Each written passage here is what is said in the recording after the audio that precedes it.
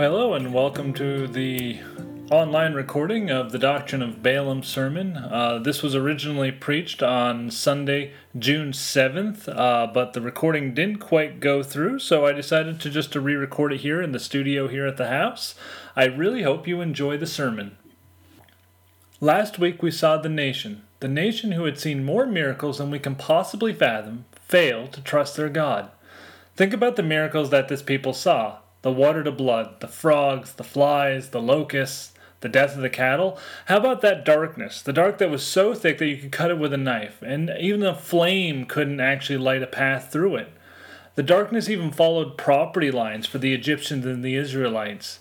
What about the flaming hail? Or the death of the firstborn? How about the pillar of fire and the pillar of cloud? What about walking through the middle of the Red Sea on dry ground, only to have it collapse on your enemies? What about the water, enough to feed 1,000,000 people or more, bursting out from a rock at Moses' command just by tapping his stick?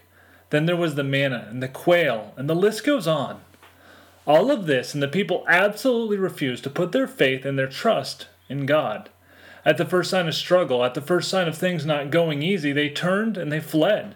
Again and again, it was because of their lack of faith in God that led them to make the decision that the generation that saw all of his miracles would wander in the wilderness rather than seeing the promised land. To come so far and to see so much, and yet they failed when the promise was so close. I want to ask you a question. What kind of Christ follower are you? There are a couple of different types of people who follow God, or at least they claim to. I want to talk about one today, a man I think that we can all learn from.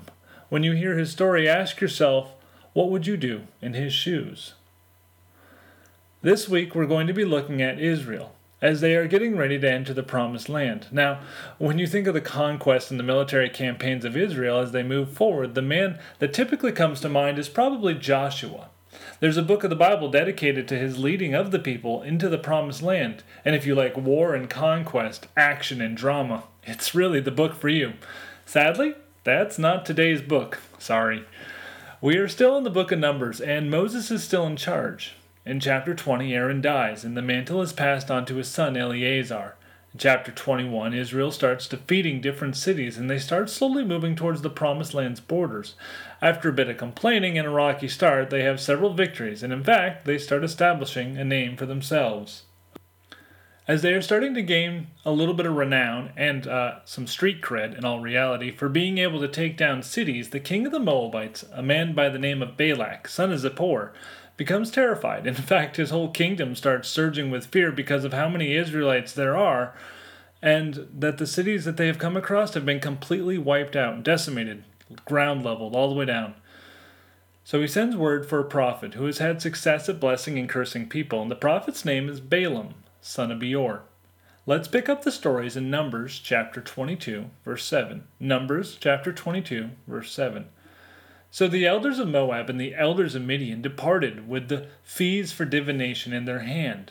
And they came to Balaam, and they gave him Balak's message. And he said to them, Lodge here tonight, and I'll bring back word to you as the Lord speaks to me. So the princes of Moab stayed with Balaam. So Balaam is an interesting guy, as you're about to find out. It seems that he knows God. At least he knows of God. He talks to God. But he doesn't seem to really have complete trust in him. And this is how the story plays out. So check out verses 12 through 14 with me. God said to Balaam, You shall not go with them. You shall not curse the people, for they are blessed. So Balaam rose in the morning, and he said to the princes of Balak, Go to your own land, for the Lord has refused to let me go with you. So the princes of Moab rose, and they went to Balak and said, Balaam refuses to come with us. Okay, so far, so good. Balaam has sought God's word on the situation, and God has responded, and Balaam has obeyed. So Balaam sends the message on. So far, it kind of seems like a no harm, no foul kind of situation. The men came, they asked Balaam, he said, I'm sorry, I can't help. You would think that the situation would be over here, but it probably wouldn't have gotten recorded for us if it hadn't become interesting, right? Word has come to Balak, the king. Balaam won't help. Balaam's reputation must have been a really good one, or the king must have really been up the creek and running out of options. But he comes back and he makes another offer in verses 15 through 17. Once again, Balak sent princes, more in number and more honorable than these. Apparently the last ones are not so honorable. I don't know. And they came to Balaam, and they said to him, Thus says Balak, the son of Zippor, Let nothing hinder you from coming to me, for I will surely do you a great honor, and whatever you say to me, I will do. Come, curse this people for me. But Balaam answered, and he said to the servants of Balak, Though Balak were to give me his house, full of silver and gold, I couldn't go beyond the command of my Lord my God, to do less or more.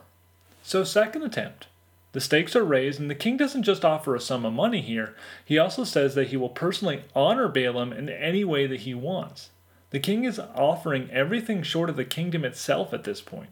Balaam is true to God, at least in word, as he replies that no amount of money could make him go beyond the command of the Lord. At first, this may sound like Balaam has a great trust and faith in God. But a closer look at the wording reveals that it's not that Balaam is a great faith man who can't be bought, but rather he is saying that what he says is directed by God and not himself. So paying Balaam wouldn't change God. Listen to the words one more time. Though Balak were to give me his house full of silver and gold, I could not go beyond the command of the Lord my God to do less or more. Balaam goes on to tell the men to stay the night, as the last group had to do as well, as he is willing to at least check with God just in case anything has changed. While speaking with God, God replies and says because the men persist that Balaam can go, but he is only allowed to say what God tells him. This is verses 20 through 21. And God came to Balaam at night, and he said to him, If the men have come to you, call you, rise, go with them, but only do what I tell you. So Balaam rose in the morning, and he saddled his donkey, and he went with the princes of Moab. The next verse is almost downright confusing. Verse 22 starts out this way. But God's anger was kindled because he went. Wait a second. Wasn't it God who just in the last verse told him to go with them? So what's up? Why the sudden change? If you've ever been in a long-term relationship, you might have come across a situation where your significant other looks distraught. They look something is amiss. So, being the kind-hearted person you are, you ask the fateful question, Is anything wrong, dear? The answer comes back, no. And then when you do nothing because the answer was no, they're mad at you. In reality, no was actually a clue that really meant yes, and you better know why. Well, this isn't actually one of those situations. To understand what kind of situation this actually is, we need to read Jeremiah 17:10. It says, I, the Lord, search the heart and test the mind, to give every man according to his ways, according to the fruit of his deeds. While at first here it seems that God was changing his mind without letting Balaam know, God knows that Balaam had a heart change at some point during the night. What would have changed his heart? So far he seemed committed to God, at least in word. Think about the money, the honor, and the power that he was being offered. Do you think that temptation was starting to really look appealing? Most likely what had happened is Balaam, being a man, was tempted, and he was falling for it. At one point during the night, he had probably reasoned within himself that he would figure out a way to give a curse and receive some cash. You're probably asking, how could I make this assumption about Balaam, aren't you? How can I judge his heart? I'm just a man. I wasn't there. Well, the one who does know his heart, and he knows your heart as well, had a man by the name of Peter write down some interesting insight. So turn with me, almost to the end of the entire Bible, to the book of 2 Peter. In 2 Peter chapter 2, we find this written in verses 14 through 16. With eyes full of adultery, they never stop sinning. They seduce the unstable. They are experts in greed and accursed brood. They have left the straight way, and they've wandered off to follow the way of Balaam, son of Bezer, who loved the wages of wickedness, but he was rebuked for his wrongdoing by a donkey, an animal without speech, who spoke with a human voice and restrained the prophet's madness. God uses Peter to tell us that Balaam loved the wages of wickedness. If Balaam loved the wages of wickedness, it changes everything that he has said up to this point.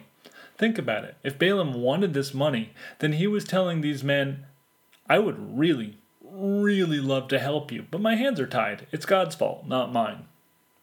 There are two kinds of people who follow God, or at least say they follow God. There are those who follow from the point of rule and law. They follow God, they know his rules, they know his laws, they know them, and they try to keep every command. But that is where their relationship is both formed and stops. Their life is a legal contract, and many times these people are those who really want to go out and party and let go. But since they cannot, because after all they hold to the rules, they hold those who do in high contempt. It is these people who harass everyone around them when others fall short of the standard that they are so dedicated to keeping perfectly. In action, these kinds of God followers look almost perfect, but in mind and in heart, it's a completely different story.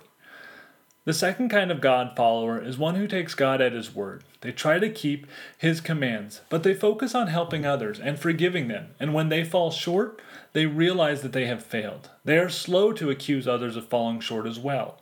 They are those people who are thankful for God's laws and boundaries, as those boundaries help direct them, not constrict them. Balaam was the first kind of God follower. He followed the rules, but not out of a true desire. God decides Balaam's punishment fairly quickly, and He sends an angel of the Lord to chop him down. What follows is the part of the story that we're probably most used to hearing, so let's read it together. It's a little bit of a longer section. We're going to read the part in whole. It's verses 22 through 35, back in Numbers 22 through 35, chapter 22 that is. But God's anger was kindled because he went, and the angel of the Lord took his stand in the way of his adversary. Now he was riding on the donkey, and the two servants were there with him. And the donkey saw the angel of the Lord standing in the road, with his drawn sword in his hand. And the donkey turned aside out of the road, and he went to the field. And Balaam struck the donkey to turn her back to the road. Then the angel of the Lord stood in a narrow path between the vineyards, with the wall on either side. And when the donkey saw the angel of the Lord, she pushed against the wall and pressed Balaam's foot against it. So he struck her again. Then the angel of the Lord went ahead, and he stood in a narrow place where there was no way to turn either to the right or to the left. When the donkey saw that the angel of the Lord was there, she lay down under Balaam. And Balaam's anger was kindled, and he struck the donkey with his staff. So the Lord opened the mouth of the donkey, and she said to Balaam, "What have I done to you, that you struck me these 3 times? And Balaam said to the donkey, "Because you have made me a fool. I wish that I had a sword in my hand, and then I would kill you." And then the donkey said to Balaam, "Am I not your donkey on which you have ridden all your life long to this day? Is it my habit to treat you this way?" And he said, "No." The Lord opened the eyes of Balaam, and he saw the angel of the Lord standing in the way, with his sword drawn in his hand, and he bowed down and fell on his face. And the angel of the Lord said to him, "Why have you struck your donkey these 3 times? Behold, I have come out to oppose you, because your way is perverse before me. The donkey saw me and turned aside before me these 3 times. If she had not turned aside from me, surely just now I would have killed you and let her live." Then Balaam said to the angel of the Lord, "I have sinned, for I did not know that you stood in the road against me. Now therefore, if it is evil in your sight, I will turn back." And the angel of the Lord said to Balaam, "Go with the men, but speak only the words that I tell you." So Balaam went with the princes of Balak. Most of the time we hear this and we think of how amazing it must have been to hear the donkey talk. Many believe that the donkey wasn't actually given the ability to think and speak, but rather God spoke through the donkey, as the questions that the donkey and the angel ask are very similar. Now, I'm not going to say where I stand, but what I do find interesting is that the donkey saw the angel. You ever wonder if animals can see angels still, or if that was a one-time event? Maybe that would explain why cats randomly jump up all the time. God got Balaam's attention. Balaam realized that his greedy heart was going to lead to his own destruction at the hand of God. Now Balaam changes his tune pretty quick afterward, not because he was sorry and had a heart change, but rather he was sorry that he got caught. He goes up to the king, Balak, and he ends up blessing Israel 3 different times and then pronounces curses on all of Israel's enemies. This sounds like a really great ending, right? Like Balaam saw the light and he learned from the error of his ways. He became a blessing to others. Sadly, this isn't his fate. The Bible makes several references to Balaam. All of them are about this man. In the book of Revelation, the church of Pergamum is scolded for tolerating the teaching of Balaam in chapter 2, verse 14. According to Peter, which we looked at earlier, Balaam's way was to promote a falsehood for financial reasons. According to the book of Jude, in chapter 1, verse 4, his error is to have a willingness to accommodate pagan beliefs out of greed. He sought after his own profit. He gave up everything that he could have had with God at his side, and he ended up paying the price with his own life.